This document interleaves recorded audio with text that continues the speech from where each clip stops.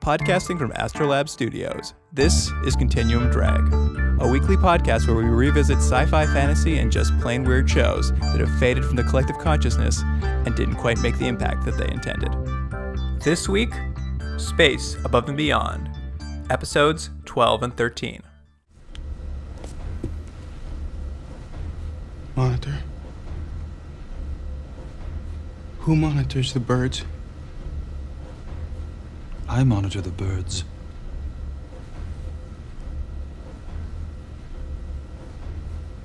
Who monitors you?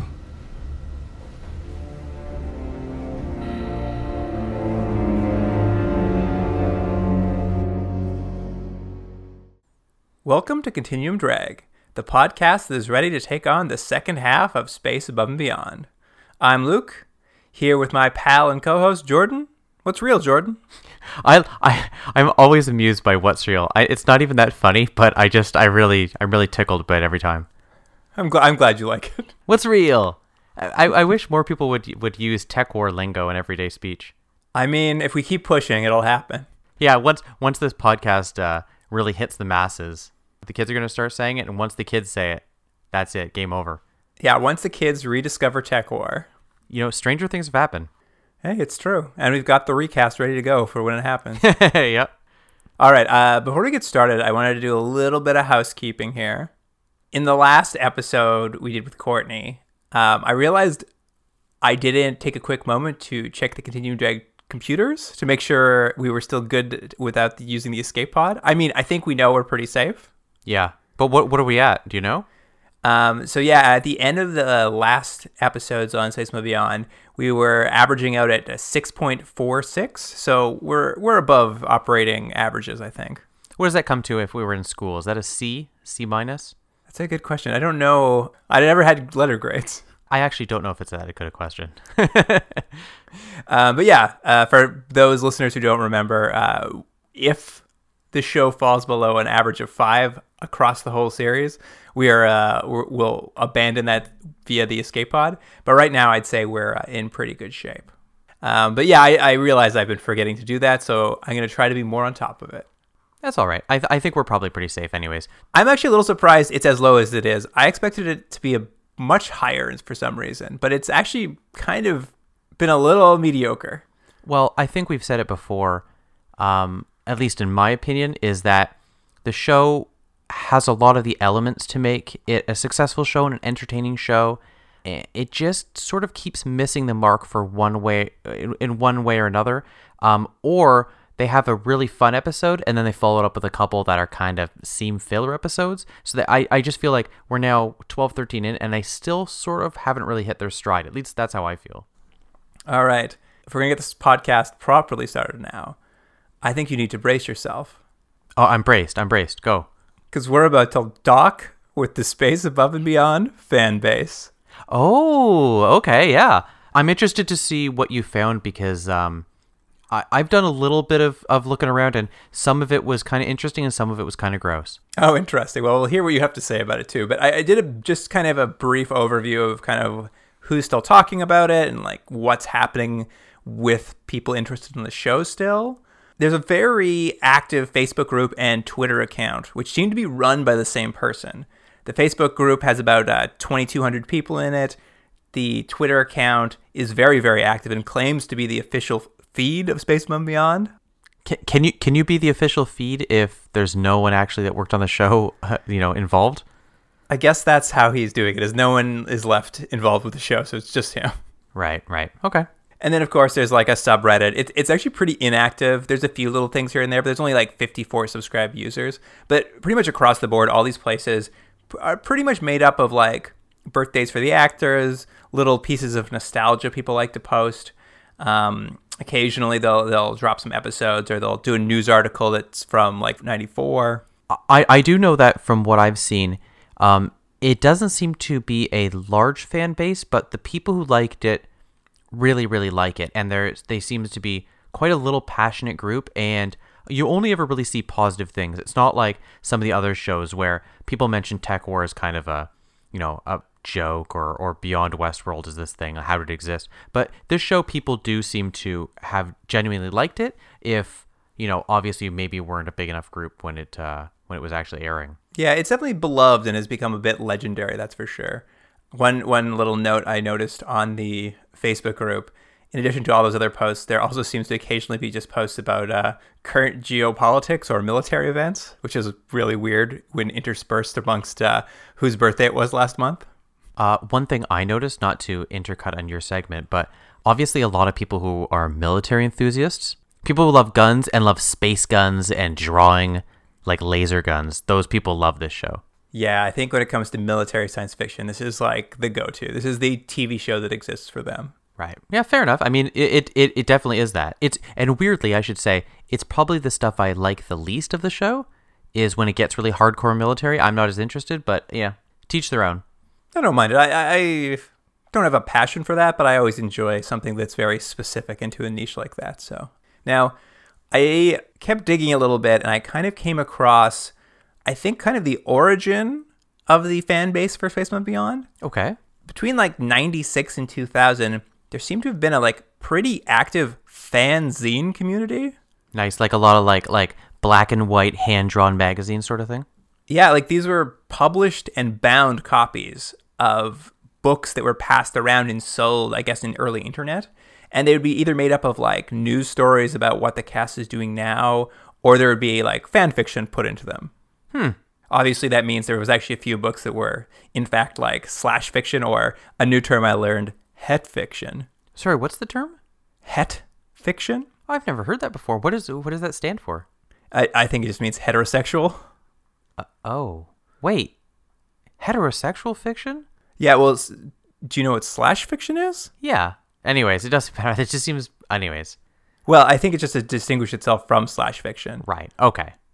Yeah, I guess that makes sense. Well, I don't know why I'm surprised. Just different strokes for different folks, Jordan. Yeah, okay. Why can't we all just be the same? Why does erotic fanfiction need two versions? Yeah, fair enough. And by the way, I'm cutting you off. I have read a little bit of fan fiction on this. Most of it, to be honest, I couldn't go through it because it's really long. Like, I'm always amazed when someone writes, 50, 60, 100,000 words on something that very few people are going to read. But I did read a couple of the somewhat erotic ones. They were kind of funny. Well, that's nice. But I actually think there was a period of time where these were maybe not for hundreds of thousands of people, but there were probably groups of hundreds to thousands of people who were purchasing or trading these books back and forth. It seemed to have grown into like a mild little community of people who really were passionate about it. So I kind of made a few notes on some of the stuff I found in this sort of fan fiction kind of world. One thing I really liked reading about was apparently slash fiction, as we know, is a fairly popular form of fan fiction. But I didn't realize some of these things that were published, and I found them because they were involving Spaceman Beyond. But a lot of slash fiction did anthologies. So you'd buy one book, and it would be like there'd be a story about how Hawks and McQueen were hooking up. But then you'd also get in that same sort of package, what you'd expect. Star Trek Next Generation, an X-Files. But then you'd also get an ER slash fiction, a Nash Bridges slash fiction, a Due South slash fiction. There can't be a lot of Due South fiction. Or slash fiction, I suppose. I found it. Wait, hold on. Okay, I don't really know Due South very well. But wasn't just him and a dog? No, he had his partner, Colin Keith Rennie. He was the partner in that show? Yeah. Oh, see, I don't remember. But one was an American, one was a Canadian, and like, why are they fighting? Why are they both right? Yeah, exactly. One says sorry all the time, and one is... It's so painfully Canadian. I wrote down 3 of my favorite titles for some of these fan fictions. One was called 265 Different Kinds of Cheese. Okay, that's pretty good. That's going to be hard to beat, yeah. Do you know what it was about? I'm assuming a variety of cheeses. Wrong. McQueen and Hawks have to go into a tank ghetto in New York City to solve a mystery. Huh. Color me surprised. I'm going to have to cut this up a bit. Sorry. I realized I only wrote down one title. I didn't have multiple titles to tell you. Yeah, I don't know how you can fix that now. Jordan, let me tell you my favorite fanfiction title I read. Okay, what is it? And I'll cut that in later, so it sounds like I see what I'm talking about.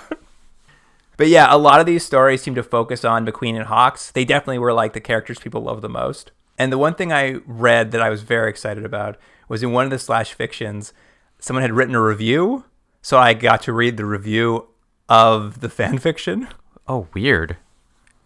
And the person who was reviewing it just couldn't get over the fact that in this particular story where McQueen and Hawks were hooking up, that McQueen was a virgin. And they just kept talking on and on about how impossible it was that McQueen could have possibly been a virgin. Because he's too handsome? I guess so. They were really hung up on this one thought. Well, yeah. I mean, to be fair, it's kind of hard to believe. Those piercing blue eyes. He is very handsome. Yeah, he's probably the most handsome person on the show. What do you think? Do you think so? Oh, very easily. I think he was Courtney's favorite. 100%. Yeah. Well, there we go. There we go. He's the handsomest person on the show. There was also one kind of small fan endeavor where they tried to create a virtual season, sort of a second season by the fans. They were basically writing stories that would go episode to episode and kind of tell what a second season of the show would have been. Mm-hmm. Unfortunately, I went to the website, which was like very GeoCities-esque, and it doesn't look like they ever made it past the first episode. Yeah, well, I think they probably realized it's harder to write television than they thought. It was a good try, though. I liked the thought anyway. But while I was sort of digging deeper and deeper into these like fan wikis and like figuring this stuff out, I kind of dug up a piece of research that kind of goes into probably why the fan base grew so big for such a small show, that something that didn't last very long. Okay. And now you'll have to bear with me. This is very confusing because I found this on Wikia for fan fiction, and it was a comment in there was talking about how there was a live journal post from the mid-2000s that someone had made this comment on top of. Right. And the person was talking about how when Space Above Beyond premiered, AOL was just starting to become a big thing in people's lives. Like American Online was suddenly popping up in American homes. With their 50 free hours? So fans, for the first time, kind of had a place to talk to each other about this kind of thing. So, you know, obviously that's a huge mobilizer for groups of people to get together. But in addition to that, one of the producers started joining in these chats, several of the cast, a whole bunch of the crew, and then like families of people who worked on the show. Right, so that very early sort of version of the connection between the fans and the actual people who made the show, you know. Yeah, which really does kind of explain, I think in some ways, why this really avid fan base still exists. Like people really connected with it because it felt like they were part of the process. Right. Well, that makes sense. Yeah. That's about it for what I kind of dug up. I don't know if you've seen anything else of interest while you've been digging around, but Yeah, mostly just drawings of guns and ships. There's a whole lot of that. It doesn't take much to find a ton of people who have very lovingly done detailed drawings and specs of ships and guns. I like that McQueen toy you found. Oh yeah, it doesn't look like it was ever finished though. So that was put on Instagram. I know I kept trying to find like a final version, but it was just like in progress, and then I just don't think it ever got finished. It's sitting sad on someone's shelf right now, just collecting dust. Oh, that's too bad. Maybe you can make one for me for Christmas. I could. That's true. I could. I was still kind of thinking about those Tech War mugs, but I could do that. Oh, I want those Tech War mugs too. I want them both. Yeah. All right. Don't be greedy. All right. Let's get into this week's episodes. Yeah, please. Here's the summary for episode 12. Who monitors the birds? Promised a discharge from his sentence to the Marines, Hawks is recruited for an assassination mission deep behind enemy lines. That summary was courtesy of bultax.blogspot.ei/2011//bish-review-space-above-and-beyond_29.html. Wow. That's I wonder what his passwords are like. And let's just say right off the bat, and this might be a little embarrassing, I quite like this episode. However, it took me way too long to realize that it was Hawks. I actually didn't know it was him. We'll just say this is pretty much a Hawks solo episode, and I didn't know for a good chunk of the episode that it was Hawks, just because of two reasons. One, he has his haircut, and two, he's wearing goggles for a lot of it, and I just didn't recognize him. And I literally have notes. I'm like, who is this person? That's very funny. I was going to say that too. He got a haircut this episode. Looks so much better. Yeah, he does look better. They cleaned him up. Not that he looked bad before, but he looks really good now. Yeah, we're both supportive of the haircut. He's a real snack. He's real what? A real snack. Is that an expression? I don't know. I just heard it. I think it's things kids are saying. Are they really? He's a real snack? Yeah. Wow. Kids are weird. They're also What are you doing gonna that, they're do? also doing that floss dance a lot. I have my niece show me the floss dance. I've heard about this. I have no idea what it looks like. It's stupid. It's stupid. Do it because for me. I can't. You have to be young and nimble. Aw. Yeah. All right. Well, the episode starts off with a bit of a recap about tank mythology. They kind of give us a clip show, and Hawks does a VO kind of explaining what tanks are and how they work and how they fit into this universe. I had a theory about this, and I don't know how we're going to verify this, but my theory was this was a bit of a mid-season episode, and this was a hope of getting more viewers in, and they were just like, well, let's just tag on what the show is. Because that's what it felt like to me. Do you know what I mean? Like, oh, it's been off for a couple of weeks. Let's have a little recap for any new viewers coming on. Well, I can tell you right now how we can verify it. This is the first episode after the Christmas episode. They went on Christmas break. Oh, so I think I'm right. Yeah, you're 100% correct, I think. I mean, that's probably part of the reason. I think the other part is this episode is nearly entirely silent. I know. I and that's what I liked about this. It's not quite, but it is. I think this is a show as a whole that has tried a few different sort of narrative techniques, and in this case, they really nailed it. Yeah, they did a pretty good job with it. I'm sure you saw the same trivia online, but apparently this particular episode of television inspired Joss Whedon to write Hush on Buffy the Vampire Slayer, his entirely silent episode there. Oh, I didn't see that. Yeah, apparently it was a direct relationship to this episode. I mean, this one isn't entirely silent. There's some talking just because there was no way to tell some of the story, I think. But they really went to a lot of effort to just be like, no one talks. There's only one character. We just do it all with action. Yeah, and again, I think this was pretty effective. I would agree. I would agree with that. So as the show sort of begins, we meet this older special ops guy named Colquitt. Yeah, I guess that's a good way to pronounce it, I guess. They keep doing close-ups of the name, but I don't even remember if they say it, but Colquitt, yeah, sure. Yeah, this is one of the few parts where they talk, but no one ever pronounces his name. But I guess he is on the Saratoga. He watches Hawks at the firing range, and I guess Hawks is just a natural talent with a gun. Sure, why not, right? I don't know if we've ever heard that before, but there you go. He was really good at shooting that Chig target in the shooting range right in the heart. I did love that, though, for a couple of reasons. One, like, it's just great that they made target practice and it's shaped like a Chig. I just think that's great. And also, I don't know why they have to keep shooting in the heart. I'm assuming it doesn't have the same physiology as a human, but they just keep shooting in the heart. When we go to a gun range, can we get those printed up? It's funny. I'm pretty sure I found it at some point, so I think I have it in the bowels of my computer. I have it, so we'll have them printed up, go to a gun range, and pretend we're, I don't know, Hawks and McQueen having our love affair. Yes, finally. There's something for the Slash fans of the show. Yeah. Who are you? Are you McQueen or are you Hawks? Who do you want to be? I'll be Hawks. I like his new haircut. Okay. You're happy with that? I'm fine. I'll be the more old and weathered person. I mean, you've got that gray beard. That's true. You're perfect, McQueen. Yeah, all right, thank you. Those icy blue eyes. I think we've taken this far enough. Okay, we'll leave it there. Fair enough. We're all getting a little hot and bothered now. Yeah. Well, there's so much stuff to talk about in this episode. Anyway, Colquitt basically offers Hawks a secret mission. His partner's been killed. He needs to go down to this planet and kill a high-ranking Chig official, the guy they think commanded the Vesta attack.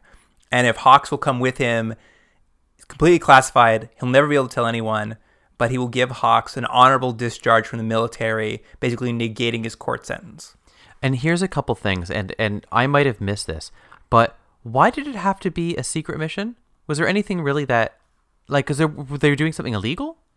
I guess I'm not sure why it had to be a secret. Maybe it is a war crime. No one seems to care about war crimes, but yeah, I don't know why it had to be a secret. It just seemed to be something they needed to keep under wraps. I just assumed it was like a Black Ops thing. I don't know. Right. Yeah. It just seemed like one of those things like, you can't tell anyone. And he's like, okay. And they're like, just because. I mean, it's not really important. The whole point is it's just to have him out there by himself. And the idea is to raise the tension because no one really knows he's there. So if he dies, no one's going to know what to do or that he even what planet he's on. But the reason why they're sending him isn't explained at all.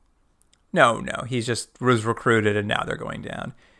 It opens on planet Tigris in this very cool sequence where they climb out of the water like a couple of what's the term I'm looking for? Navy SEALs? Yeah, it was like a scene from like Apocalypse Now or something with what's his face coming out of the water. It was good. I thought it looked really good. They really played with some of like classic cinematic military references, that's for sure. Mm-hmm. And I should say right off the bat, I think this is by far the most chigs we've ever seen. This episode is just rife with chigs. Am I not right?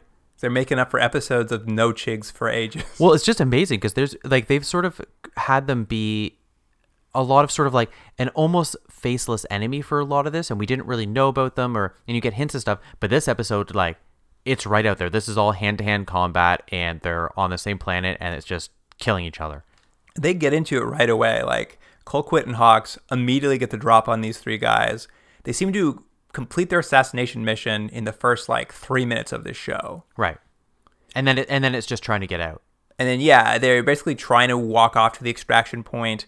Another team of chigs come across them, and they kind of get fired upon. Colquitt gets killed, and Hawks has to kind of bury him in the dirt. But now it's up to Hawks to get off the planet himself, and that's basically the setup for the episode. Let me ask one thing. I noticed in this, it happens a few times. Every time they kill a chig, it looks like almost like they're just releasing the air out of their suit. Is that what's happening? Are they just releasing the air into the environment, or is that just like a cool effect that they die in, like tss, sort of thing?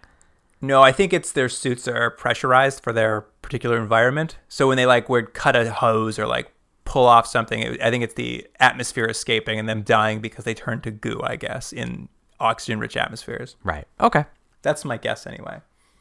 Did you notice that the chigs have new ammo in this episode? No, I didn't. Up till now, everyone has just shot, standard TV bullets, like it's just flares and you never see what the ammo is. Mm-hmm. But in this one, they were shooting glowing yellow plasma balls. The chigs were. There were a lot of sort of laser fighting in this episode, like a ton of explosions, a ton of just firefight. It was a really actually fun adventure episode. Yeah, the episode is mostly, from this point on, a bit of a cat and mouse game.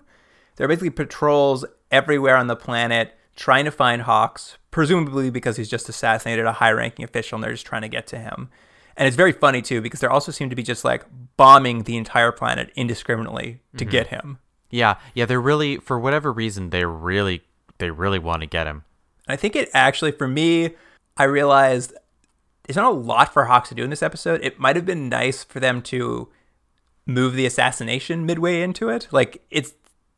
The goal is done right at the start, so finding stuff for Hawks to do now becomes a bit of a struggle for the episode. Well, what the main thing seems to be is he keeps checking his computer screen to get to the extraction point. The extraction point. So they keep doing that, and he's every time he looks, the computer's like, "Sorry, not close enough, not close." So that's basically where it is. He knows he just needs to get closer, and that's the basic, I guess, bit of tension that the episode gives.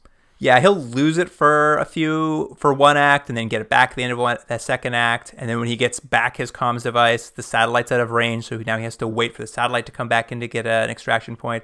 So it's kind of always him struggling with a way out. It's funny, though, because they mention when he goes down the mission that he only has 72 hours to do it. But I don't think they ever actually show that he has 72 hours on the computer screen or anything. So they sort of mention it and then just go back, and it could have been a nice thing of a time ticking down or something, like he's running out of time to get there, but that just wasn't really done.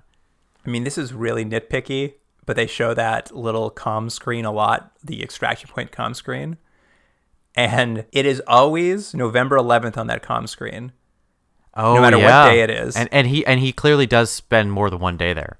Yeah, he's there minimum one day. In fact, he really does look at it at 2:49 in the morning one day, and then the next morning he looks at it at 1:22 in the morning. Still the same day. It's got the old Jake Cardigan effect. Remember when Jake would keep looking at his phone in his hand, and it clearly was just a still image that they superimposed the video on? Yeah, absolutely. Anyway, there's a point early on when he's being chased by chigs. He kind of dives into the lake again to get cover from their fire.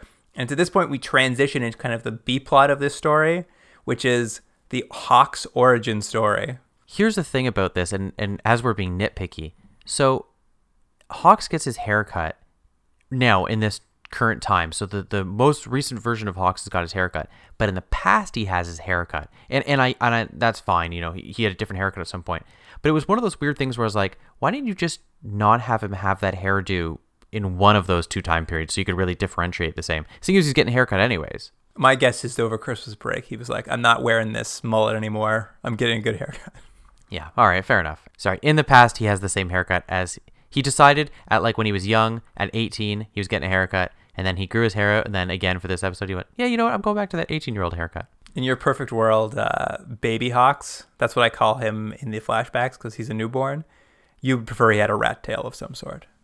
Or just bald. He should have come out bald. Anyways, we digress. Yeah, we actually see Hawks born. Oh, it's amazing. It's one of my favorite things on the show. It's like a big slime birth. It's disgusting. He I guess comes out one of those tubes we've seen tanks in, down this slide, just covered in like white milky goo. Yeah, it's gross. It's great. And as he hits this tray at the bottom of the slide, the doctors kind of walk around him and they cut the umbilical cord on the back of his neck. Yeah. It's all gross. It's wonderful. It's a very it's not like Cronenberg, but it's in that general area. Yeah, you're right. It could have gone a little further, but it could have easily been totally Cronenberg. Yeah, and it was great. I thought it was great. I wish the show did more stuff like this. And we get to see a bit about Baby Hawks and his time at the tank school they've mentioned before. And it's kind of interesting is what we learn about tanks is they kind of live in this sort of, I guess, like 1984 retraining camp sort of thing. Like the first classroom we see them in, they're just watching a slideshow that's basically telling them like how to live their lives and what's going on, but it's all done via slides. Yeah, all their education seems to be. I don't know what year would this have been because he's now seemingly in his 20s in real life. So this is at least 10 years previous. So I don't know what year that would be, 2030 something. Apparently slides are all big. He's 8 years old. Oh yeah, he's okay. So he's 8 years old. So 8 years previous. I don't know what this show takes. Anyways, slides make a real big comeback, is what I'm saying. But what we kind of learned from this slideshow is tanks kind of have this group of people who take care of them. They're called their monitors. They're, I guess, basically their bosses. Right. And the monitor's job is basically to like take away their free will, which, as the slide says, to free them from the quote burden of choice. Mm-hmm. Yeah, because you know what happens when you give people too much choice? They end up silicates, gambling away all their money. It's true. They've burned once. Yeah. That's true. It basically says the tank's job is basically to just react, but specifically to react how America wants them to react. The sense I got here, and maybe we'll see what your thinking is, but there was a bit of an anti-America feeling here. Would you not agree? I mean, from the perspective of the writers, sort of this anti-nationalistic rah-rah U.S. sort of thing. It certainly gave me pause because at some point it says who the tanks are being trained to fight. And obviously I was like, oh, you're being trained to fight silicates. That's what we've been told. But the slides come up and they're like, you're here to fight America's enemies. Silicates, terrorists, and subversives. Right. Which is like a very dictatorial thing to say. Subversives is just something you say when you are a dictator. Right. So do you think they're implying then that the intentions originally to create the tanks was maybe a little more nefarious than we've been led to believe to this point? Well, it made me wonder, is America in this show, we've never really seen how it works. We've seen how the world government works, but is America a little bit of a dictatorship? Yeah, I don't know. You're right. All we've seen is, we've seen the Parti Nationale, or whatever they're called. I think that was it. And, the world leaders, but we haven't seen the United States. So who knows what the, after those Brazil wars, we don't know what happens. Wasn't it Guatemala? Wasn't the Brazil wars and tech war? Yeah, I just picked the war I remembered, but it was I assume these all take place in the same universe, don't they? Oh, I think you're right. Somewhere on Earth right now, Jake Corrigan's running around. Oh, poor Jake. This will be in our fiction, our fan fiction. Mm-hmm. / fiction. At the end of this slideshow, they kind of finally get into a lesson plan for the tanks. And the slide says, there are 687 methods of killing a human being. Yeah. I never know when you hear that sort of thing, it sounds cool. But then I'm like, how does that work? Like, if I strangle you face to face and then I strangle you from behind, is that two different things? Well, I mean, at that specific a number, they must have found out what the finite number of ways of killing a person was. Can you name 5? You've already done 2. Bashing you over the head. 3. Stabbing. 4. Shooting, I guess. Is 5. that good? Yeah, thank Good you. job, Jordan. You know what's passed fun? tank I got school. very nervous about that. I was like, oh, I can't think of ways to kill humans. And the next slide, which I thought was the banana funniest. peels. Banana peels. You can slip on a banana peel. Sorry, keep going.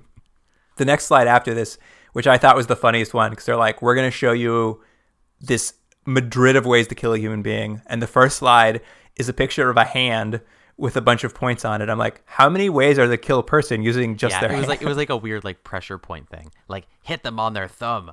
So yeah, so there's tanks are learning a lot of great ways to kill someone. But the overall point, as we said, the overall point is to learn that they're clearly getting indoctrinated in at least a very kind of violent way. It's not the normal school as we've been led to believe. It's not like the school that you and I may have went to. No, you're correct. That's kind of the idea, is we kind of get this idea of where tanks come from and how that mythology works in a more detailed perspective. Jumping back to Tigris now, where Hawks is kind of on the run from these chigs. As he's kind of hiding, he manages to break his gun because it's just like there's too much fire going on. And he's sort of hiding underneath these these boulders. And it's the first time I guess we get, would you call this a hallucination he has? I don't, here's the thing. It is so weird. And it almost, I felt it didn't work with the episode. And it's my least favorite part. And so what it is for whatever reason, it keeps coming up, and maybe it is a hallucination. I didn't even know it was Vanson at one point, but a very white, kind of pale Vanson shows up wearing not much and kind of being very, I guess, seductive, but she also looks like she's dying. Like she doesn't look good. But for whatever reason, she's accompanied by like wailing electric guitars. That was my favorite part. Every time she shows up, and I was just like, what is happening? I assume they meant it was some sort of hallucination and for some reason, but I don't know if even by the end of the episode, I understood what the point of it was. It wasn't like, I just didn't understand. It just was weird. Did you get it? I think I did. I called her in my notes sexy zombie Vanson. Right. Because, yeah, her whole point was she would show up when Hawks was in a bad position, and she would very much like a siren try to lure him to her. But I think she was, whether she was a hallucination or physical or just an idea that Hawks was grappling with, is I think she's supposed to be the embodiment of death. Oh, okay. Because anytime he was in a tough spot, she would call to him and like kind of entice him to maybe give up because he was so far behind enemy lines. There was his computer either was lost or telling him there's no satellite signal. There just seemed to be no way out for him. So when she arrived, it seemed to be sort of this idea that like maybe you should give up, Hawks. Like maybe you should just give it and die. And it's supposed to be a seductive idea. Hence they used Vanson, who we're really starting to see now he really does have the hots for. Right. I'm on board with that. I just think it was so weird. It just like, she just would show up and be like, sitting all weird and then like electric guitars, and I was like, stop it, it was a cool adventure, stop having her show up. Those cool rotted teeth of hers. Yeah, one part she like opens her mouth and like crap's coming out. It was gross, but not cool gross like the old slime birth. Didn't this remind you a little bit though when she first showed up? Because the first time you see her, she's up on the hill and she's sort of backlit, and I don't know if she's doing a sexy dance, I can't remember, but it reminded me of, do you remember in Star Trek 5 where, I can't remember her name, what the character's name is, Uhura, and she does like a sexy dance, and it's supposed to be like, ooh, can you believe it? But like, to be fair to Uhura, she was like nearly 60 when she did the movie, so it was like, I don't know what I'm supposed to be feeling here. Anyways, it reminded me a little bit of that. It's very funny. I kept thinking it like looked like something out of like an Aerosmith video or something, really backlit, but explosions were highlighting her. Yeah, it was my, again, I've said, it was my least favorite part of this episode. I mean, it's fair. It is never really explained and feels more like something from a David Lynch film than it does like something from this show. Yeah, agreed. Anyway, back to the reality of what's going on, I guess, is he has no gun now. He's still on the run from these chigs. He actually managed to overtake one because there's just like squads of them everywhere. He kills this one. Kind of comes with a kind of good plan. He's going to like steal his armor and kind of dress up as a chig and try to get away with like, or hide amongst them. Yeah, that was great. He tries putting on its helmet. which was interesting. It actually almost chokes him out, but I guess it's because it's trying to pump their weird atmosphere into his lungs. Right. Was that what it was? Oh, yeah. It was like he put it on, and I thought, I thought there would be some reveal like it fits perfectly for a human or something. But he just he had to take it off immediately. That's what it was. It was try to give them whatever their filter for oxygen is. Yeah. Well, it started making a noise, and it seemed to grip around his neck or something. I thought they were going to do something similar. They're just like humans. He can wear their armor, but in reality, it was more like you're not suitable for this. Right. There's also another little thing because he picks up the gun and tries to fire it, and seems to have trouble with it until he points it at the ground near his foot, and then it does fire. Do you think that is because the Chig guns are engineered in a way they only fire at human biosigns? I think that's an interesting idea, and you could be right. I just thought it was sort of similar to when they were trying to fly the ship. I just think it's not as simple as just pulling a trigger. I think there was a bunch of mechanics involved that he just didn't know how to use. But he does discard the gun right away. Yeah, it seemed like he figured out how to shoot it, but he did throw it away right away. I don't know. I chose to read it that way. Well, I don't know. The show has been pretty good at slowly peppering things in that we learn about later. They've done a very good job, so maybe that'll be something that comes back. Yeah, but without a gun now, he kind of doubles back to Colquitt's grave and digs out his gun from his grave they left him there with. Was that what it was? He dug it. I can't remember. He dug it out of that other guy. Clipshit? Is that what it was? Colquitt, yeah, he goes back to that guy's grave and kind of gets his gun. Right. So it was a little confusing because you don't fully understand that he doubled back. It seems like he's been walking in a straight line the whole time. I thought the same thing. I thought what was going to be was that he realized he was going in circles, but I was like, oh, he buried the guy's gun for some reason. Yeah. We get a flashback now to Baby Hawks at Tank School. And I guess their bunks at Tank School they pretty much look like a prison. Yeah. And he's staring at the bars of the window, and he kind of sees a bird flying up in the air above him. Hawks is very interested in this bird. So when he goes to class that day, do you remember this conversation he has with his monitor during tank class? Yeah, doesn't he ask who monitors the bird? Is that what he asks? Yeah, he asks who monitors the birds.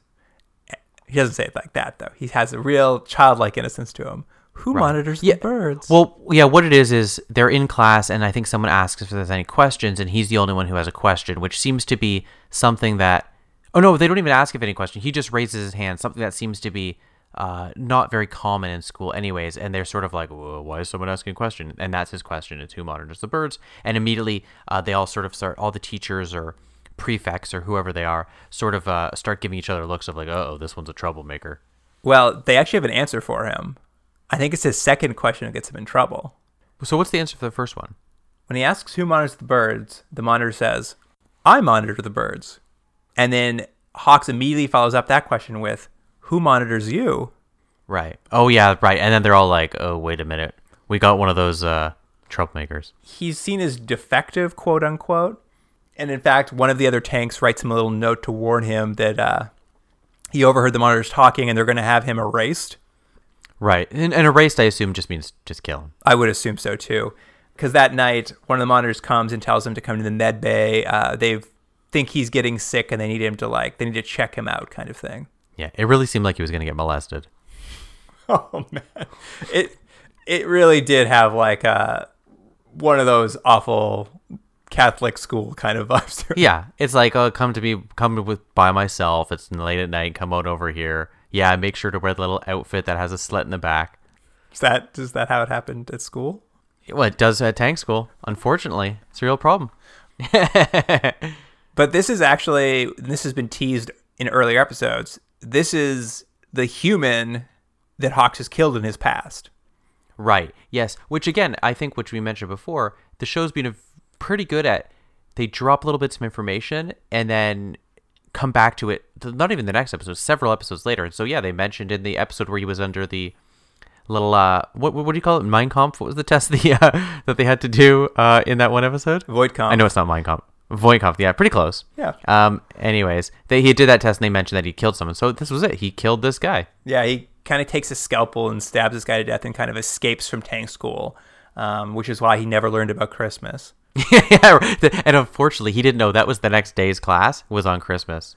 He could have saved himself so much hassle. Yeah, that's funny though. Yeah, I forgot he didn't learn about Christmas. It's just weird because they seem to be mostly just teaching them about how to kill people. I don't know when Christmas was going to come around. Yeah, but this basically lays out his whole origin story. We kind of now know everything we need to know about Hawks.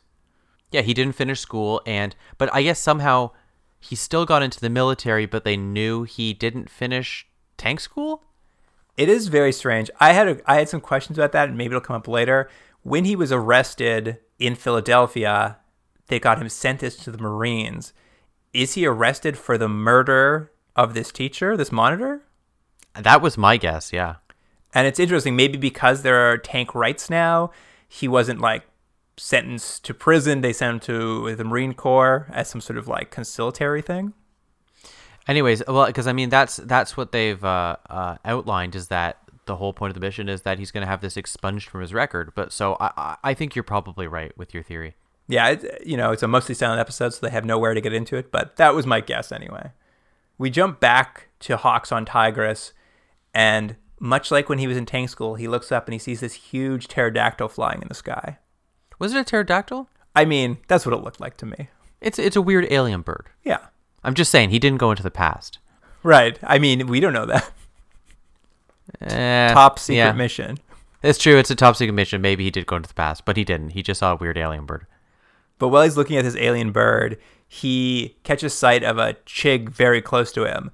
And he's going to kill this chig until he notices that the chig is also kind of looking up and watching this bird with the same sort of awe that he had for it.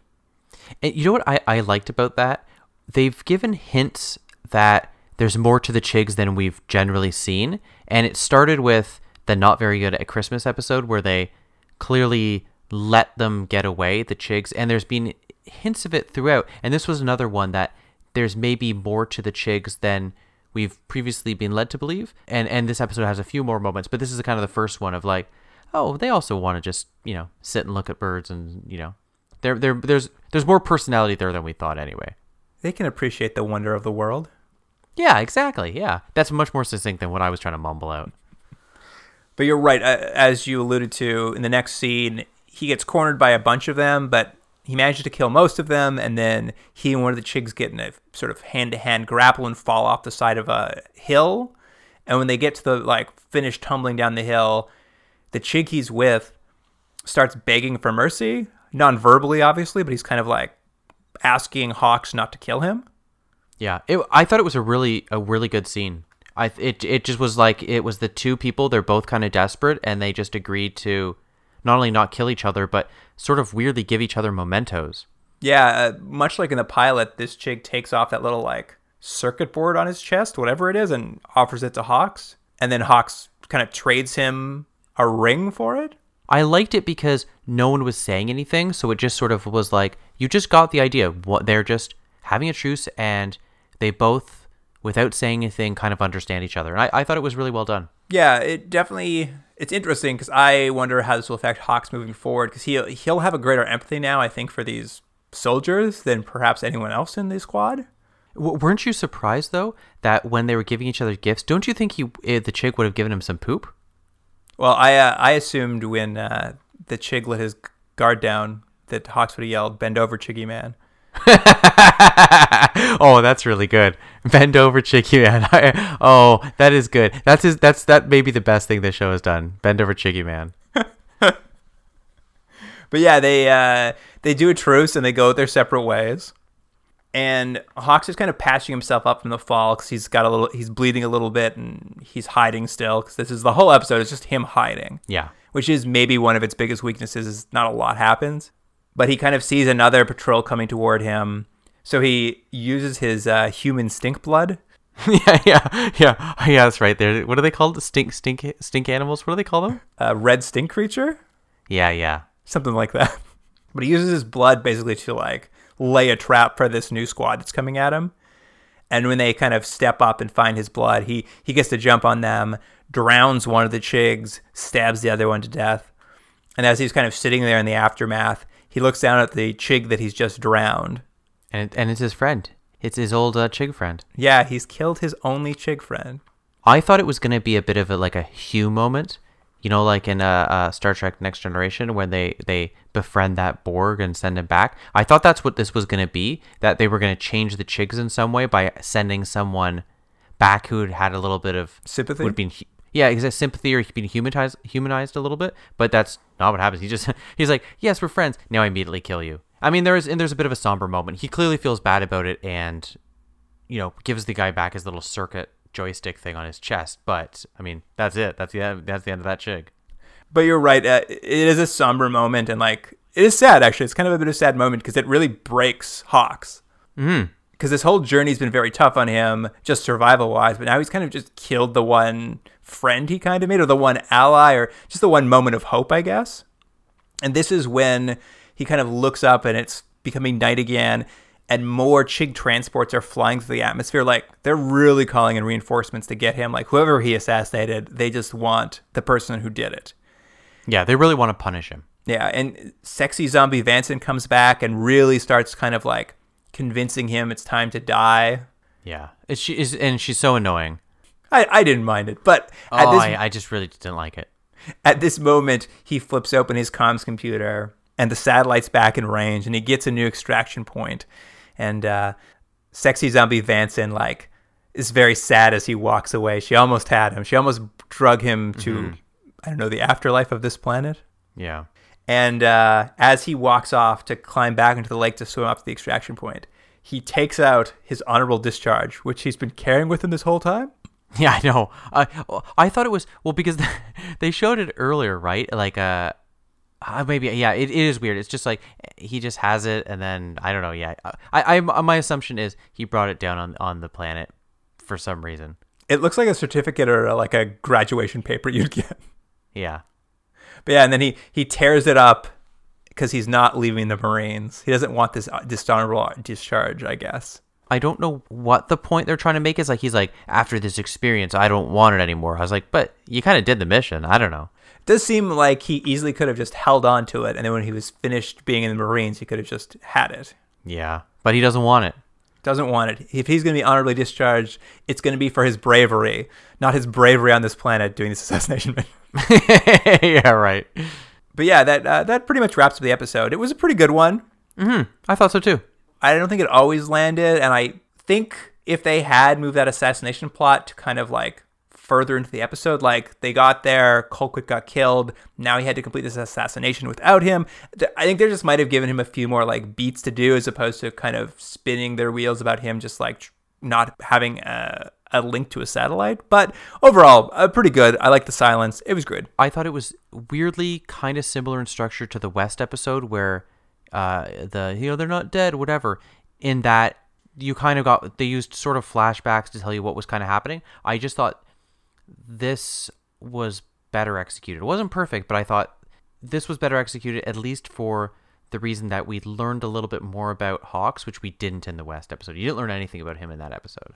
Yeah, this definitely used the flashbacks more like an episode of Lost, where you got a deep backstory about the character, right, as opposed to something directly related to the current plot. And that was that. So on to episode 13.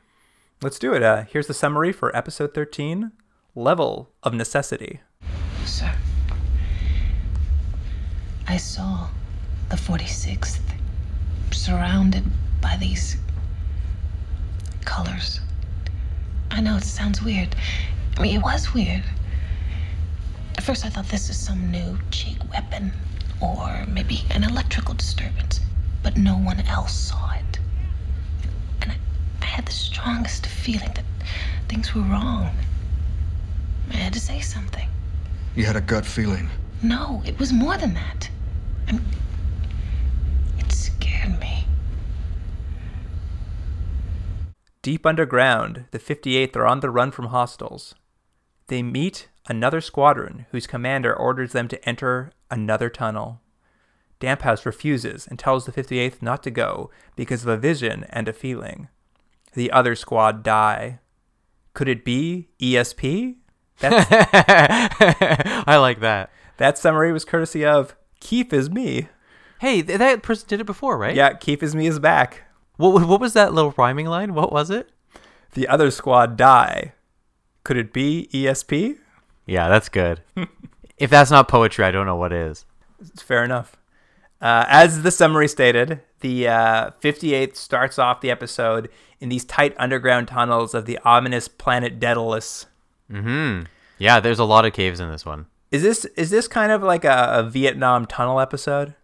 Actually, I think Courtney brought this up. It's not really clear what their specialty is. The Crazy Hearts, what's their name? Wildcards? The Wildcards? I don't know why I called them the Crazy Hearts. Anyways, sometimes they're like parachuting in places. Sometimes they're underwater. Sometimes, so it's like they're a real multi-purpose sort of fleet here. And for some reason, they're underground. I just would assume they would have a team that's a little better suited for this, but I guess they're just a multi-purpose kind of team. They're a real Swiss Army knife. Yeah, I guess. But yeah, they're crawling through these tunnels. I guess they're fighting tunnel to tunnel with the Chigs here. They're a little lost, and they bump into another squad that has found a passageway out of these tunnels. But before they climb into kind of this other tunnel to get out, Damp House starts seeing like a glowing purple aura over the entire other squad they found. It's like they've got like, I don't know, a candy coating. It's a weird effect. It doesn't necessarily look bad. It just looks like a weird aura sort of thing. Yeah, it's having some sort of premonition, and she tells the 58th not to follow into the tunnel because something bad's going to happen. And as soon as this other squad climbs in this tunnel, you see like a Chig hand like reach out from a hole and drop a grenade on them. Yeah, it's funny. It was a little bit of a Looney Tune moment. But that's kind of the setup for this episode, is that Damp House has The Shining. Yeah, it's true. Yeah, the episode is. We'll just say there's parts of this I like and parts of it I don't like. I thought it's an interesting idea that she might have this new power, but doesn't it feel like we've had this episode where there's someone being interrogated about something and they don't want to talk about it? This has happened like 5 times now. Well, I think this is very much like this next scene after the mission is McQueen having a debriefing with Damp House, which is very much like the Fear episode 1 where they're all in a debriefing about the previous mission. It feels like that episode was such a huge blunder. They've kind of taken elements of it and tried to reuse them to better effect in other episodes. Oh yeah, okay. I'll buy it. I don't know if that's true, but it does feel like they've used other elements of that episode in other places to some better effect. Right. Well, and at least in this episode, there's very little of it. Yeah. And they have a conversation. McQueen says he's going to cover up for her disobedience of not following the order to go into the caves because, it worked out for the best. And he kind of says he won't tell anyone, but then in his report, he files a report of anomalous intuition. Yeah, that was weird, right? He's like, I won't tell anyone. He's like, I'll just make it more vague. It's like, clearly people are going to have questions. Well, is that a regular classification, do you think? Yeah, absolutely. As soon as I saw that, I'm like, that's going to end up on Agent Mulder's desk. Well done. After this sort of briefing, she goes back to the Wildcards bunk. And this is something I really liked was the squad got an ant farm. Yeah, it was weird. And I know why they did it. It was visually, they're like ants going through this ant farm, these tunnels. And then they're like visually, they also have an ant farm. But it was a weird thing for them to be like, oh yeah, by the way, they got one. I was really hoping it would come back in other episodes. We'll see what happens. But if it's anything like my ant farm, those ants are going to die immediately. Well, I was thinking, I'm like, isn't it much worse if ants escape on a spaceship? Yeah, the whole thing just doesn't make sense on a closer inspection. It just was a weird, not sight gag, but it's just that one visual to go, oh yeah, they're like ants. But it's like, I don't know why that's there. And I actually realized, I think it's a bad idea to have ants on a spaceship because of that one Simpsons episode. Oh, right. Yeah, that's right. Yeah. That's the only reason I think that. So other than the ants, we kind of get to see there's 2 additional members of the 58th right now. There's Winslow, the woman who was in the Christmas episode, and maybe one other episode. The one that Courtney thought was a regular member of the squad. Oh, was it the same woman? It was. She's been around for a little while now. I actually didn't recognize her, so bad on me. She just got that knife that was engraved for Christmas. Oh, so that was her. Okay. Yeah, sure. Yeah, no, I'm 100% sure that was the same woman. And they also have adopted a squad member from that squad who just died in the tunnels. I guess one guy didn't die. Mm-hmm. This guy named Lubin, and he is not happy to be there. Yeah. Well, to be fair, it makes sense. All his friends are dead. Now he's being stuck with the group that he sort of blames for their death. And the squad kind of has this conversation now about what happened in the tunnels and this premonition that Damp House had. And kind of one of them states this idea that you can't cheat death. it really felt for a moment like these were the seeds to Morgan and Wong's later film, Final Destination. The episode didn't end up going that way, but they even give this example where they're talking about a soldier who had a bad feeling about a flight that was going to happen because someone else had died in a similar flight. So he chose not to go on that mission, and instead he went to get his hair cut.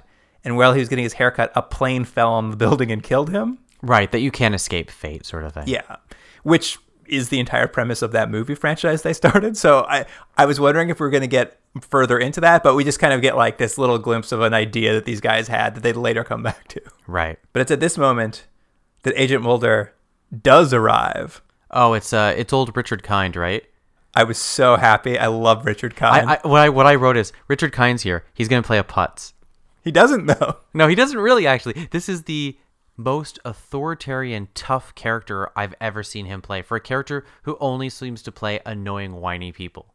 If you don't know who Richard Kind is, I'll give you the two things I know him from. Mad About You and Spin City. Yeah, that's his two big ones. Yeah, so 90s sitcoms is his... He's in Curb Your Enthusiasm quite a bit, too.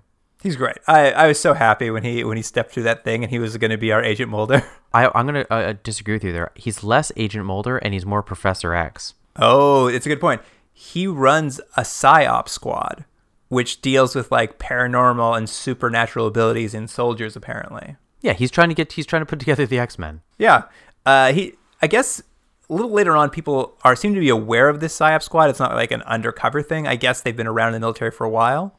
They sort of talk about how they're a bit disgraced because, I wrote this down because I had to remember what exactly the details were. But like in 2052, some PSYOP squad member basically sent an entire armored unit through a valley pass, and they were wiped out by the quote-unquote CCs based on a bad vision that this guy had about what was going to happen. So they've kind of been left with this bad reputation, his PSYOP squad. Right.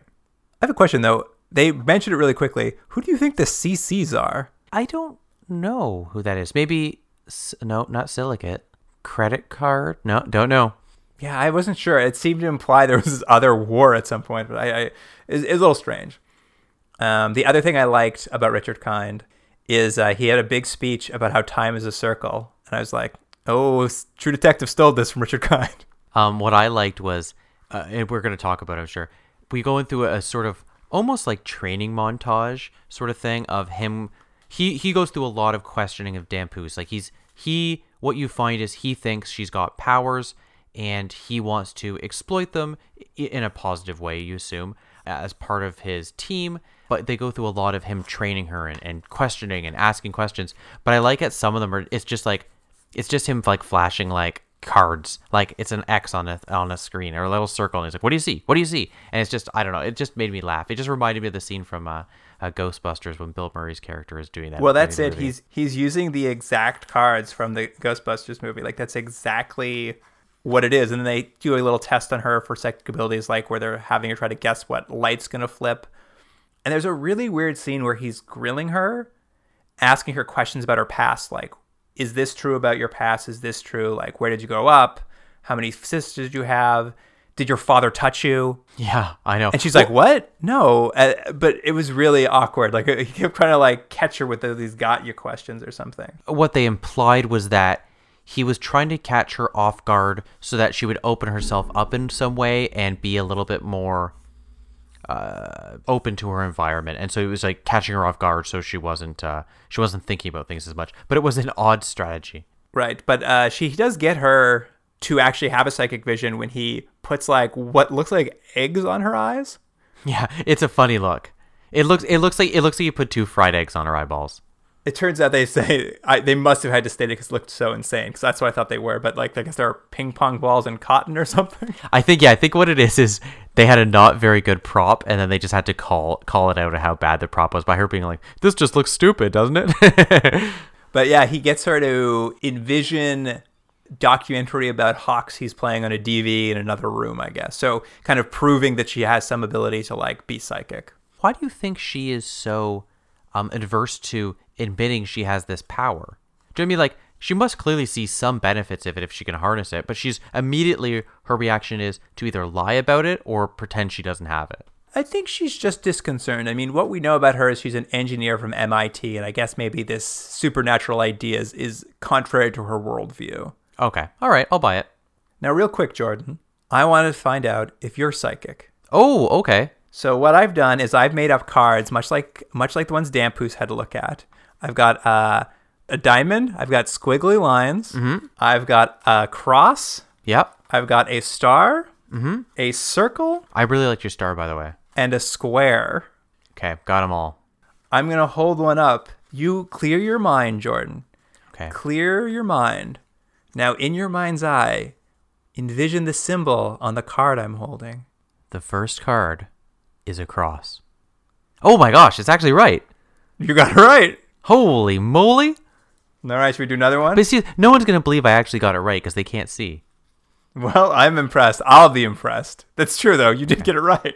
All right, let's do another one. All right, Jordan, clear your mind.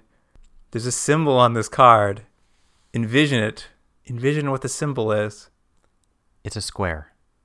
It's a diamond. You're very close, actually. Oh, I was close, yeah. Because it could look like a square. Well, all right. Well, I'm 1 for 2. Well, we'll go at 1.5. Okay, all right, I'll take it. So I think Jordan's psychic. Yeah, that's all it takes.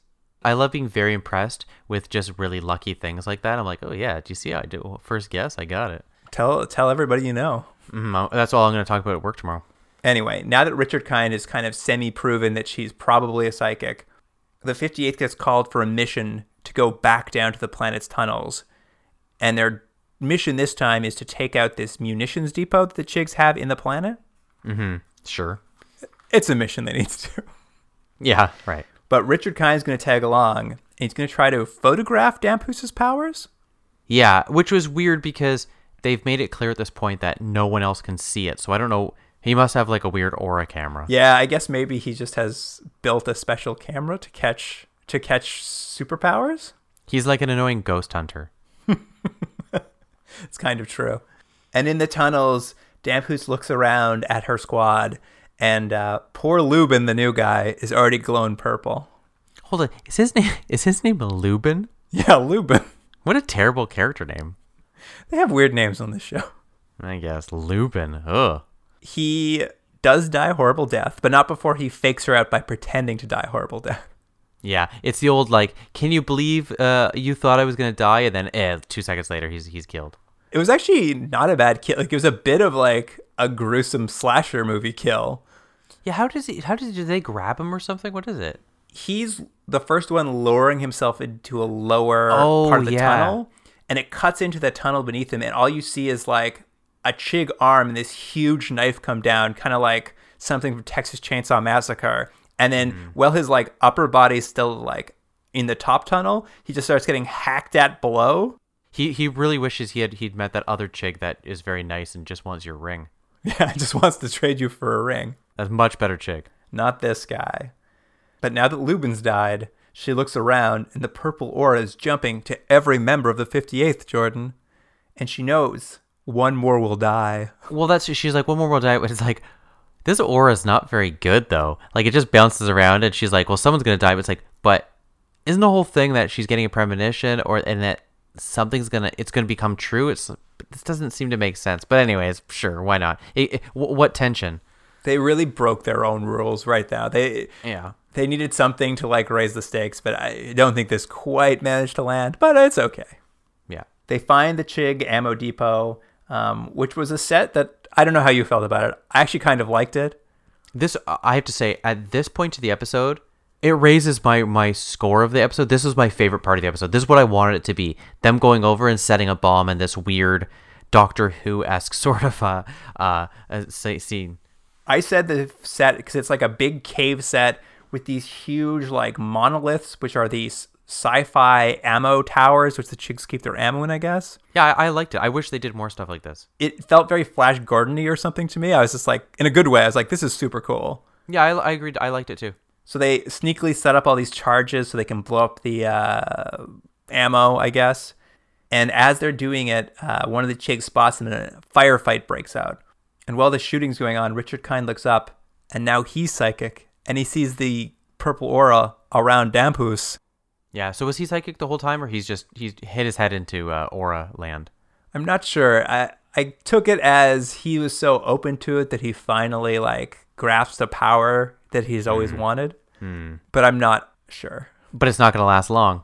No, because he uses the power to take a bullet for Dampos. Yeah, because he thinks she's important, I guess, even though her power sucks. She can't tell who's going to die. It's too bad. It really should have been on him. I was really hoping he would survive because I would have watched more of this PSYOP squad with Richard Kind. That would have been a great spinoff. It is a fun show. It's like, I mean, who knows what they're going to do in this? Maybe Dumpu's going to have powers. Maybe they're all going to find they have powers. But it is a fun little twist. Yeah. Anyway, they escape the tunnel. It all explodes. There's a fun shot of them crawling through tunnels as an explosion creeps up behind them. And we kind of end the episode on another debrief between McQueen and Dampus, where he gives her the photographic evidence that Richard Kind managed to snap off her psychic powers. And she kind of has a choice to make, I guess, whether she'll destroy it and no one will ever know she has them, or whether she keeps it and maybe she I guess the idea is she doesn't have to decide now whether she wants to embrace this power, but she's going to keep the photographic evidence in case she wants to in the future. But yeah, I guess we'll find out more about her psi powers another day. I'm sure they're going to come back to it. I mean, that's pretty much wraps up the episode. I will say I liked it. I was happy Dampus finally got an episode. Yeah, that's true. She the only thing I would say is we didn't really learn anything else about her. They've just added like a power. You know what I mean? They haven't done much with her. We don't know very much about her back history. She has had very little to do in these episodes. I'm actually okay with her having a cool psychic power. I think that's kind of a cool character for one of these characters to have. So I was happy they gave her something to do and something to set her apart from the rest of the squad. So I agree. Overall, I was happy to watch the episode. It's just been weird they've so underutilized her for so much. Like, this is episode, 11? No, it's episode 13. Man, and I mean, even Wang's had almost 2 episodes now. I agree. Yeah, she's been an underutilized character, so I hope this gives her a little bit more to do. Gives her something to do, maybe. All right. I mean, do you have anything else you want to get into? You want to rate these? Yeah, let's just rate them. What do you think of Who Monitors the Birds? Okay, I'm probably going to give a higher score than you, but I'm going to make a note before I even give you my score. It will lose a point for electric guitar, goth, dead zombie Vanson, so I'm giving it a 7.5. It would have been higher. I had a fun time watching this episode, but it just drove me crazy every time she showed up, so 7.5. Oh, wow. You're really taking it off for that little guitar riff. Yeah, stupid. The guitar riff, yeah. It was really funny. I liked that. I mean, it was dumb, but it made me laugh. I'm going to give it a 7.5 as well, actually. Nice. I like it when we agree. Yeah, it wasn't a perfect episode. I think it could have been tighter and a little better plotted. But as far as an ambitious idea that was fairly well executed, it really was. Yeah. And then what about level of necessity? In much in a similar way, but in an opposite way, I'm going to add a point because I really like the end of the episode with, like, as you're saying, that sort of Flash Gordon sort of set and that bomb. So I'm going to add a point for that, and I'm going to give it a 6.5 because up to that point, I wasn't really feeling it. Oh, really? You know what? For me, it was a fun little adventure. I kind of liked the idea of the PSYOPs. I liked the general tunnel setting. I'm giving it a 7.5. Wow. Wow, you like the exact same, those 2 episodes, huh? Yeah, I had a really nice time with both these episodes. They weren't perfect, but I was just like, I would watch these if I caught them on television. Yeah, I agree. That's a good way of explaining it, and I think these were, as we've seen before, I think these were a big step up from the previous 2 episodes, at least in my opinion. No, I think you're right. These were certainly more in line with the good work this show can do when it tries. Agreed. All right, Jordan, should I punch this stuff into the Continue Drag computer and make sure we're not jumping on the escape pod? Yeah, I know we're not. There's no way. I know. We're doing great on this show.